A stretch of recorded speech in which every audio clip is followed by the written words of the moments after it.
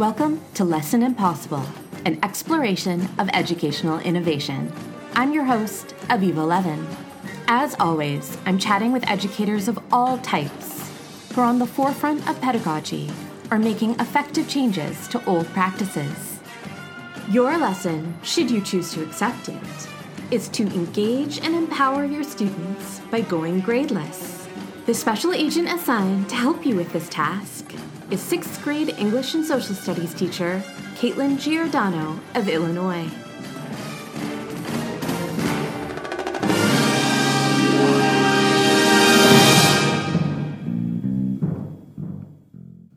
Welcome to Season 3 of Lesson Impossible.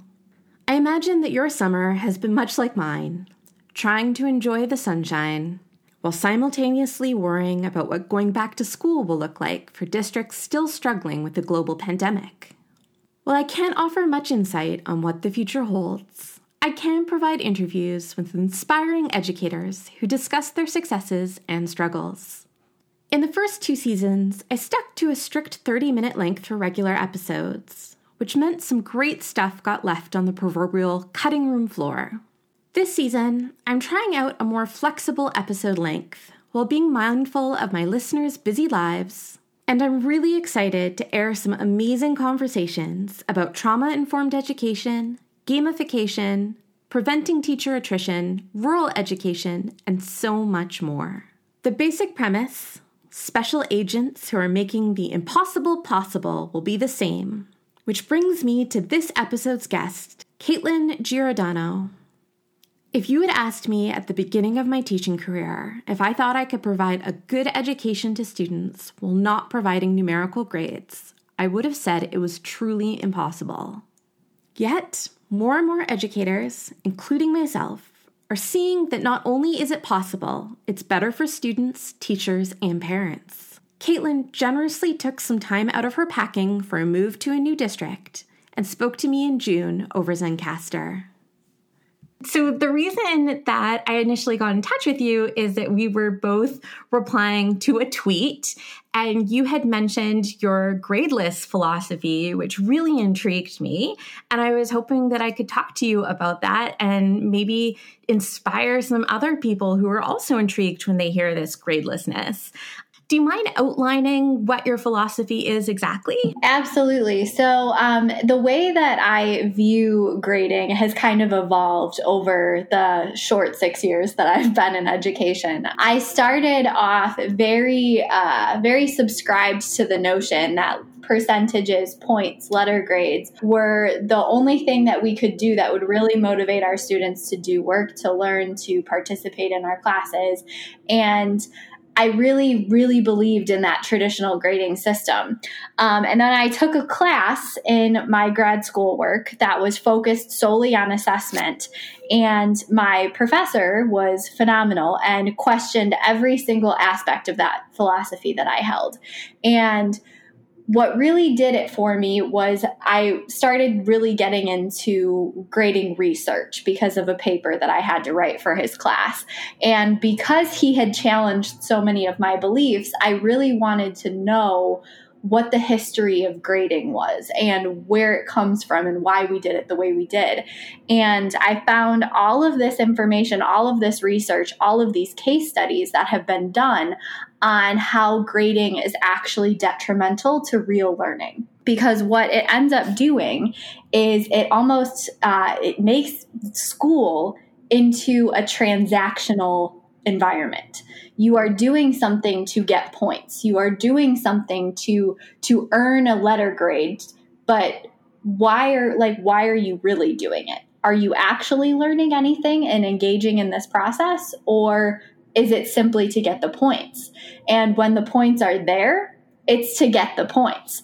I think we've all been in a class before where we calculated exactly what kind of grade we needed to get on a final exam or a final paper to get the grade we wanted in the class. And in reality, we weren't actually engaging with the learning material. We weren't actually engaging with what that class was supposed to be teaching us. Instead, we were just figuring out what it was that we needed to do to get an A. And so my philosophy has very much become, let's just take that out of the equation. And so I have a philosophy now where I use a reporting system that is based on proficiency, which is flawed in and of itself. I'm the first person to say that, but it still allows me to communicate with students and with families how my kids are doing on individual skills. And so my grade book looks like a mess to a lot of people, but a lot of the feedback that I have gotten from families is that it's very specific, because I will have like a whole skill in there. So like using text evidence to support a claim will be what's in my grade book. So, and then parents can go in and see, and students can go in and see where they are in that particular skill, how they're doing there. The difference is that it won't calculate an overall grade. I just report where they're at with the skill, and that's it. And because I do have to report a grade at the end, I do that a little bit differently. And when you're talking about reporting where they're at on a skill, is this a multi-year kind of scale, like where they could be anywhere from kindergarten to university level? Or have you targeted kind of a scale within the sixth grade expectations? It's built within the sixth grade expectation. So meeting the goal is the highest you can get. And it is literally, I've pulled it directly from our learning standards that we have, the learning targets that my district put together for each of the skills that we teach in sixth grade English. Meeting that goal would be the highest level that they could hit. And then it was like kind of factored below that, like, okay, if you're not quite there yet, you're just missing some of these pieces, then you're here. If you still need some support, you're not quite getting it, then you might be here. If you're still beginning in your understanding, you're here. But the beauty of it is that they know where they are in a specific skill. They're not just seeing that they're getting a 68% in English and thinking to themselves like, wow, I really suck at English. They're seeing where they are on a given skill or concept, and then know from there, like, hey, I just need to do a little bit more work to get to that level of understanding. It's a really beautiful thing. Yeah, and presumably they can then look at the language of the skill and be like, okay, well, if I'm only giving, supporting quotes for half the suppositions and meeting means I'm doing that for all, it's a very clear target for a way that they can improve. Absolutely. And it's made my ability to give feedback a lot clearer as well. Because what I'll do is, like, on any given task or on an assessment, I'll have the skill at the very top of the page. And then what I'm able to do is say, like, you're not quite meeting the skill yet. Here's what you need to do. And that's the feedback that I write directly on their work. So it's not even just having them trying to interpret what the skill says either. It's also the feedback that I give. The ability that kids then have to articulate their learning and their understanding, it becomes so sophisticated over time because they get used to this and they get familiar with it. So I would have a student come up to me and be like, all right, it says that I'm supposed to use implicit and explicit text evidence for this, but I can't find any explicit evidence that really is supporting what I think. So do I need to change my claim, or should I just find a source that does explicitly support it? And I'd be like, oh yeah, like, all right, you get it. Like, and you're getting to that point, like you get to that point where they can articulate that to you because they've gotten comfortable with the structure, with talking about their learning, with talking about where they are, and they can start to calibrate where they think they need to be based on that. And the conversations you can have are amazing. So I was working in kind of a similar aspect with my junior grades when I was in the classroom, and I approached some, I don't want to call them problems, but there was definitely some issues that I was working through. And I'd love to talk to you about how you approach those, if that's okay with you. Oh, yeah, for sure. Absolutely. So my first was that even though I wasn't giving grades until, like you said, until the very end, and even then I was in conversation with my admin about the possibility of just saying like meeting or not yet meeting or whatever it was instead of a letter grade, students still, because they were in other classes that were using a traditional grading system, in their mind, they would just look at meeting and say, oh, well, I'm at an A. Like they still would assign that objectivity of the number or the grade because that's how they learn to give themselves esteem from their work. How do you try and shift that mindset? Yeah, so it's hard. And that is probably the biggest challenge that you face with this. And a lot of it, I will say, has to do with the open-mindedness of the families and of the students that you're working with, because there's only so much that we can do in our classrooms to really help shift that thinking. And so what I do a lot of the time is talk to my students about how it's really what we're here to do. What is our goal? Is our goal in sixth grade to just do what we have to do to get by? Or do we want to learn something? Do we want to challenge ourselves? Do we want to push ourselves? And in that same vein, do you want to do it in an environment where you're able to continue learning and continue growing and continue making progress? Or do you just want to do it in an environment where you have one and done, I'm going to count it no matter what you do, and every little mistake you make matters? And usually when I start kind of putting it forth in that way and talking about what learning means and what I'm trying to communicate to them through these pieces of feedback that I give and things like that, you can see them kind of start understanding like, okay, I'm here to learn. I'm here to understand this.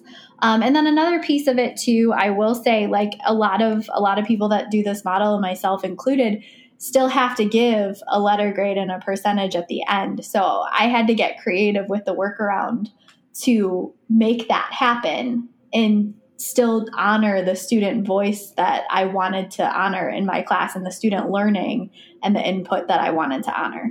So the way that I worked around with that was that I would send an insert with the kind of my comments about where they were at, where it didn't mention the letter grade or the percentage, and then a student reflection on the skills, though I'm fairly certain that some parents just tossed that in the trash and just looked at the letter grade.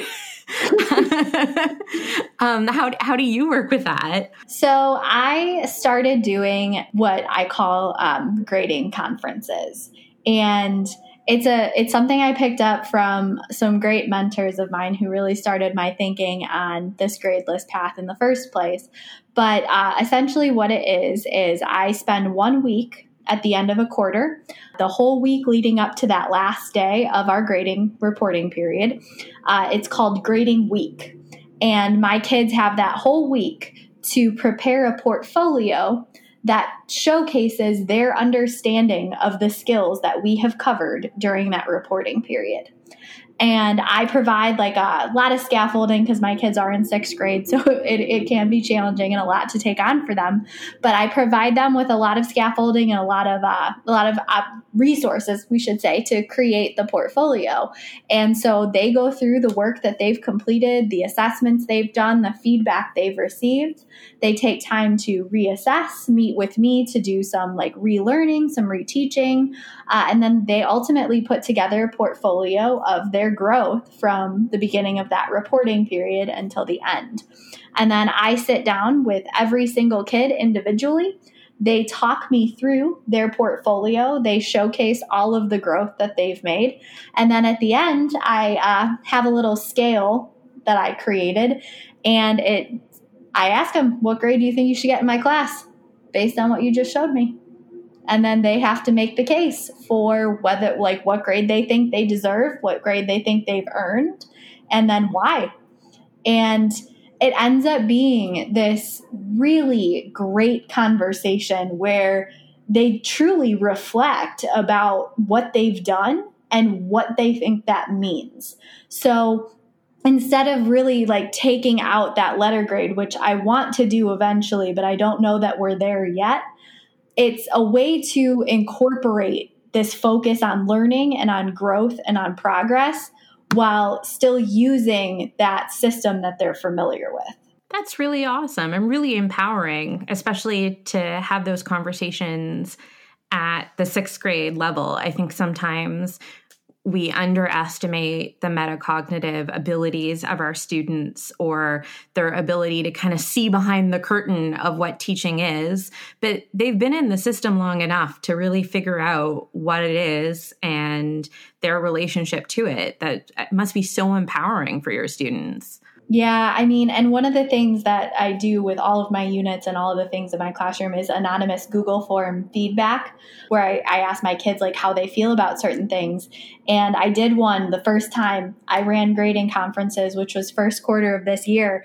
And I think the most powerful comment from a kid was, I really feel like I get to have a part in my grade now. Like I have a say in it. Oh, that's so sad because it's all based on their work to begin with. Oh, wow. Right. And so it was really enlightening for me to see that and be like, even telling them like, hey, you earn your grade, you earn these points, you do this work. Even that isn't really driving it home for them, but giving them that time to sit down and tell me like, hey, I think I deserve this and here's why. Really giving them that space and that ability to speak to their strengths, that's what did it for them. And I will tell you, some of my kids that are not the traditional student, that don't really like thrive in the environment of points and tests and assessments, totally rocked this structure because they felt like it was theirs. That transfer of ownership was authentic and true and real, and they felt it. And I think that was the biggest piece for me, was really seeing them like take that on and own their learning. So this was another kind of bump. So for me, I found it really easy to say to the kids, okay, if you're starting off the year and you're not yet meeting expectations, but by the end of the year, you have met expectations. Like that's perfect. That's the growth we want to see. If you start off and in the first quarter, you're getting a C-, but by the end, you're getting an A, I have no problem not just making it an average, but just saying, okay, that was overall an A because you have shown me that you can do A work and you've met that criteria. What I always struggled a little bit more, which is what happens if in the first quarter they're meeting those expectations, but then you see a decline. And I realized that if that is true, the decline is most likely attributed to outside factors like their own emotional or physical health or what's going on at home or those kinds of things. But how do you work with when you have inconsistent work? Yeah, absolutely. So I think the beauty of the ability to have those conversations through a conference is really helpful. And that is one of the big benefits that I saw in having these conferences in this week actually set aside for kids to reflect and to go back and reassess and to get that meeting that they needed, that reteaching that they needed, even just to kind of get themselves back on track sometimes. Because in those conferences, if you're seeing that decline, if you're seeing a student who was previously meeting a goal and isn't now, one, is it a different goal? Are we working on new skills that are more challenging? Because that could be it. And we could talk through what it is that they need from me to help them meet that goal. If it's the same skill and we're just not understanding it now, why?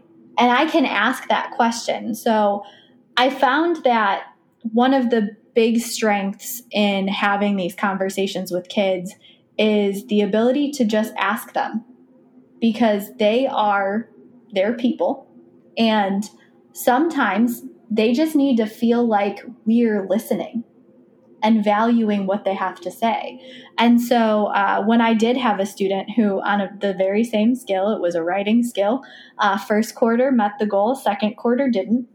I was like, so can you tell me what was different about this quarter versus last quarter? Can you tell me what happened here?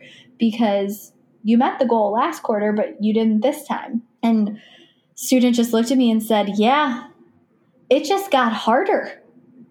And I didn't really know what to do this time. And instead of asking like I did last time, I just didn't. And we were able to kind of talk through like, okay, well, why not? Why didn't you ask? What happened that caused this breakdown in communication? And we were able to get to that root of the problem. The student was able to use the rest of the time that week to reassess on that skill and meet the goal. So we were able to kind of take that focus away from how many points do I need to get on this exam to, well, here's what I can do to support you in learning how to do this. I can hear the voice of some of the more traditional teachers in my mind saying, you wasted a week on that when you could have been teaching.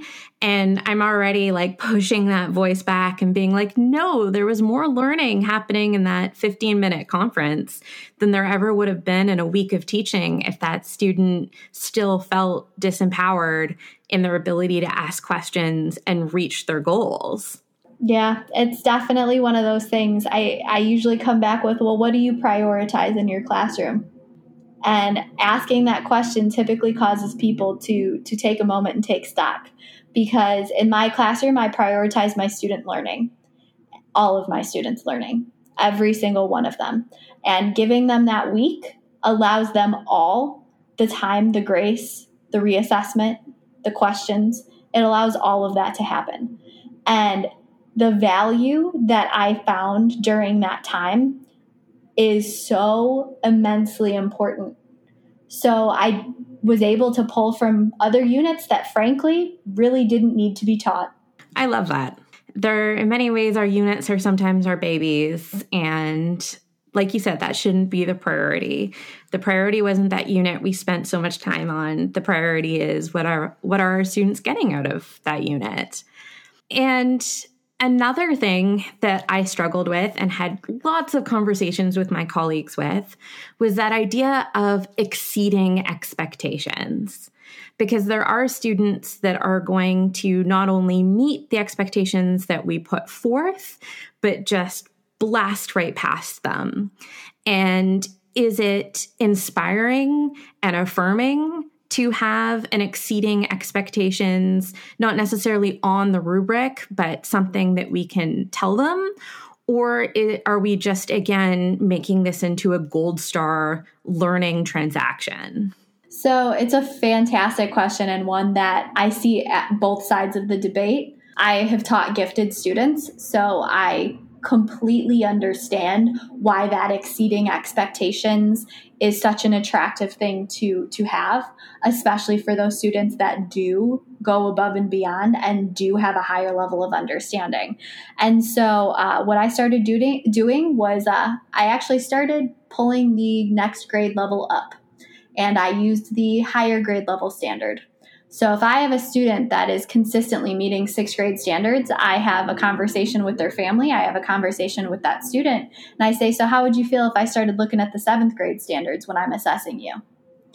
And more often than not, the parents are like, okay, is this going to hurt their grade? And I'm like, no, absolutely not. If they don't meet the 7th grade standards, it's clear that they've met the 6th grade one. This is just a way for them to continue to deepening their understanding and allowing me to give them that more specific feedback that goes to that higher level.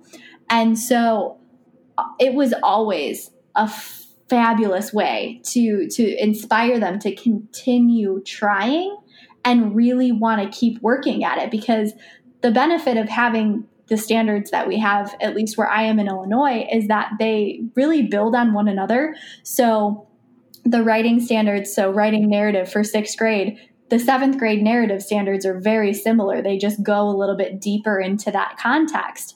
And so by taking and including that rubric for these students that are consistently going beyond, you're still able to assess them, give them feedback while pushing and challenging them. And then the last thing that I struggled with, and next time I'll ask you what you struggle with, but as well, was in conversation with my larger department or larger departments in general. There was this idea from perhaps other teachers that didn't share my philosophy or a colleague's philosophy that you're just going to confuse the student. That if you're doing this with them in 6th grade and then they go into a 7th grade model where it's just collecting points into a bucket, that this is going to really confuse them or make them critical, or of course, it's not critical of their learning, it's critical of their teacher or all that kind of stuff. So how do you integrate this into a larger department? So I would say that this is my biggest struggle. And it is probably the hardest part of this, because if you do go down this path and you're going down it as a small team or even as an individual, that is such a challenge.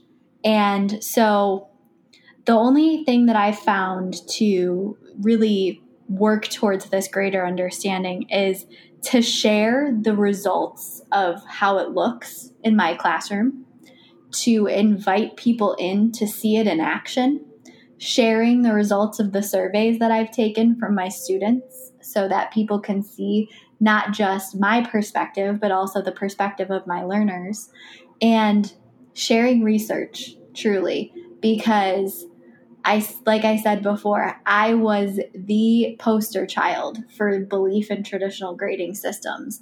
I did not think there was anything better. I did not think that there was anything that was clearer or more objective until I saw the research. And so at this point, what I do is I ask people questions. I share my experience. I share the research that I've found, that I've continued to find, and hope that I can get more people on board. I think we've outlined, some perspective issues that can crop up.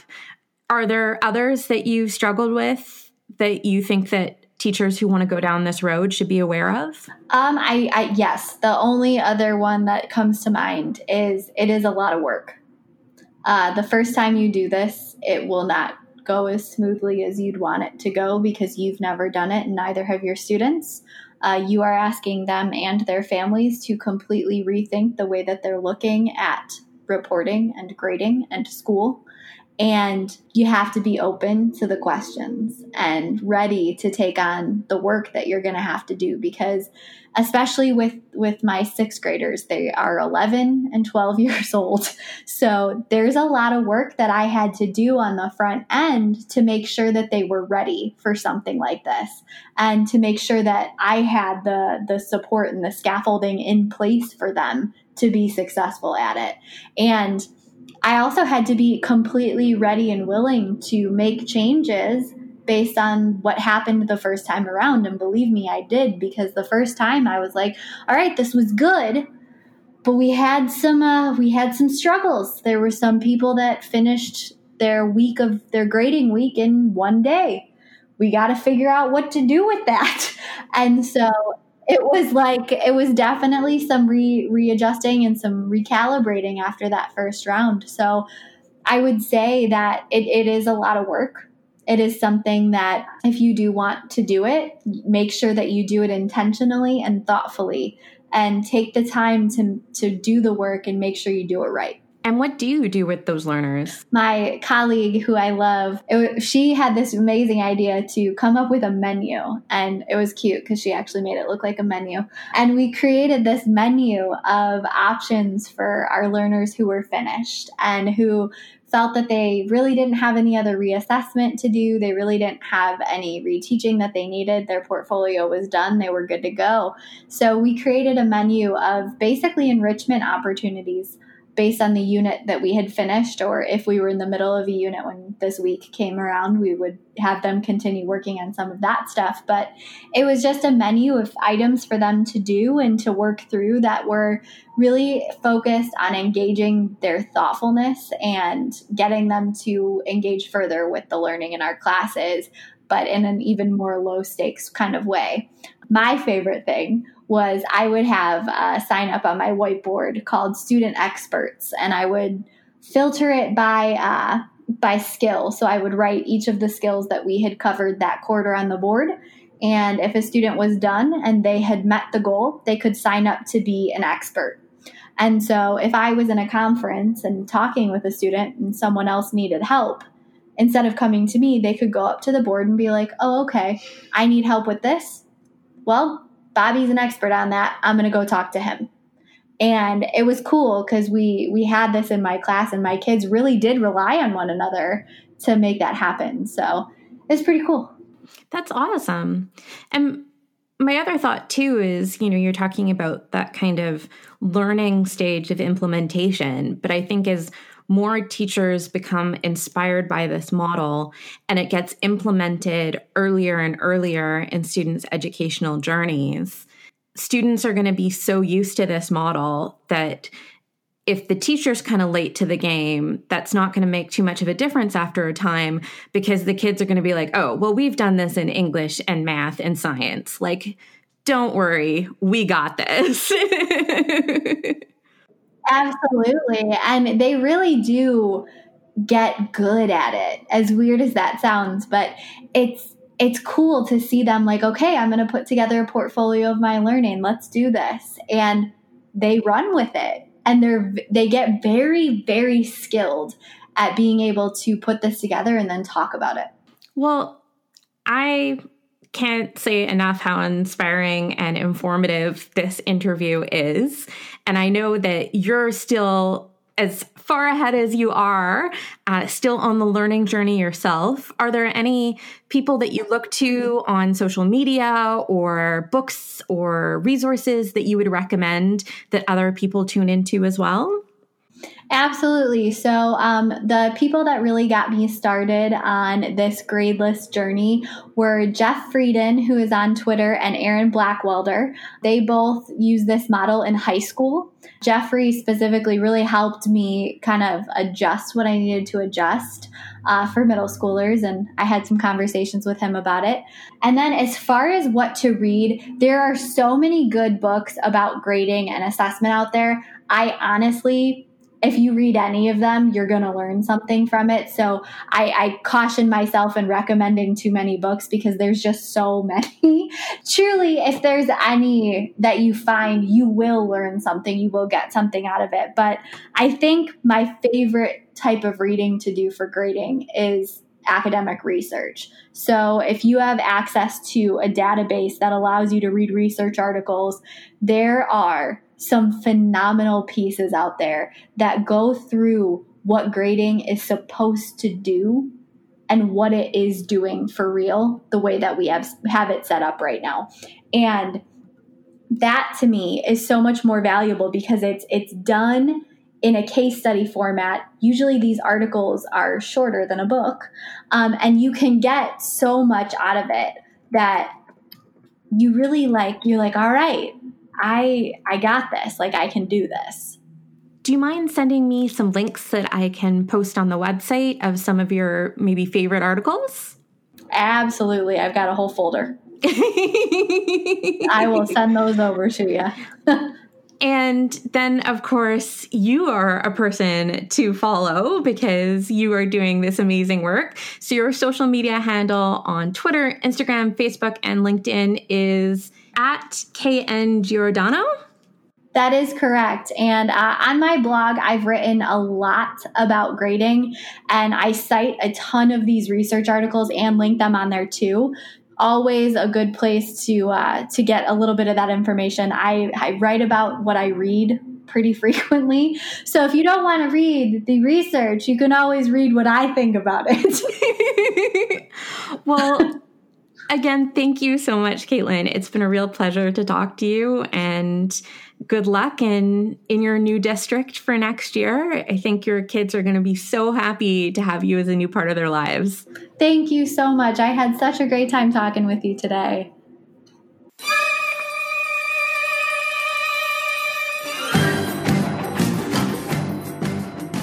That was Agent Caitlin Giordano with Why Going Gradeless gives students ownership of their learning while encouraging powerful one-on-one conversations.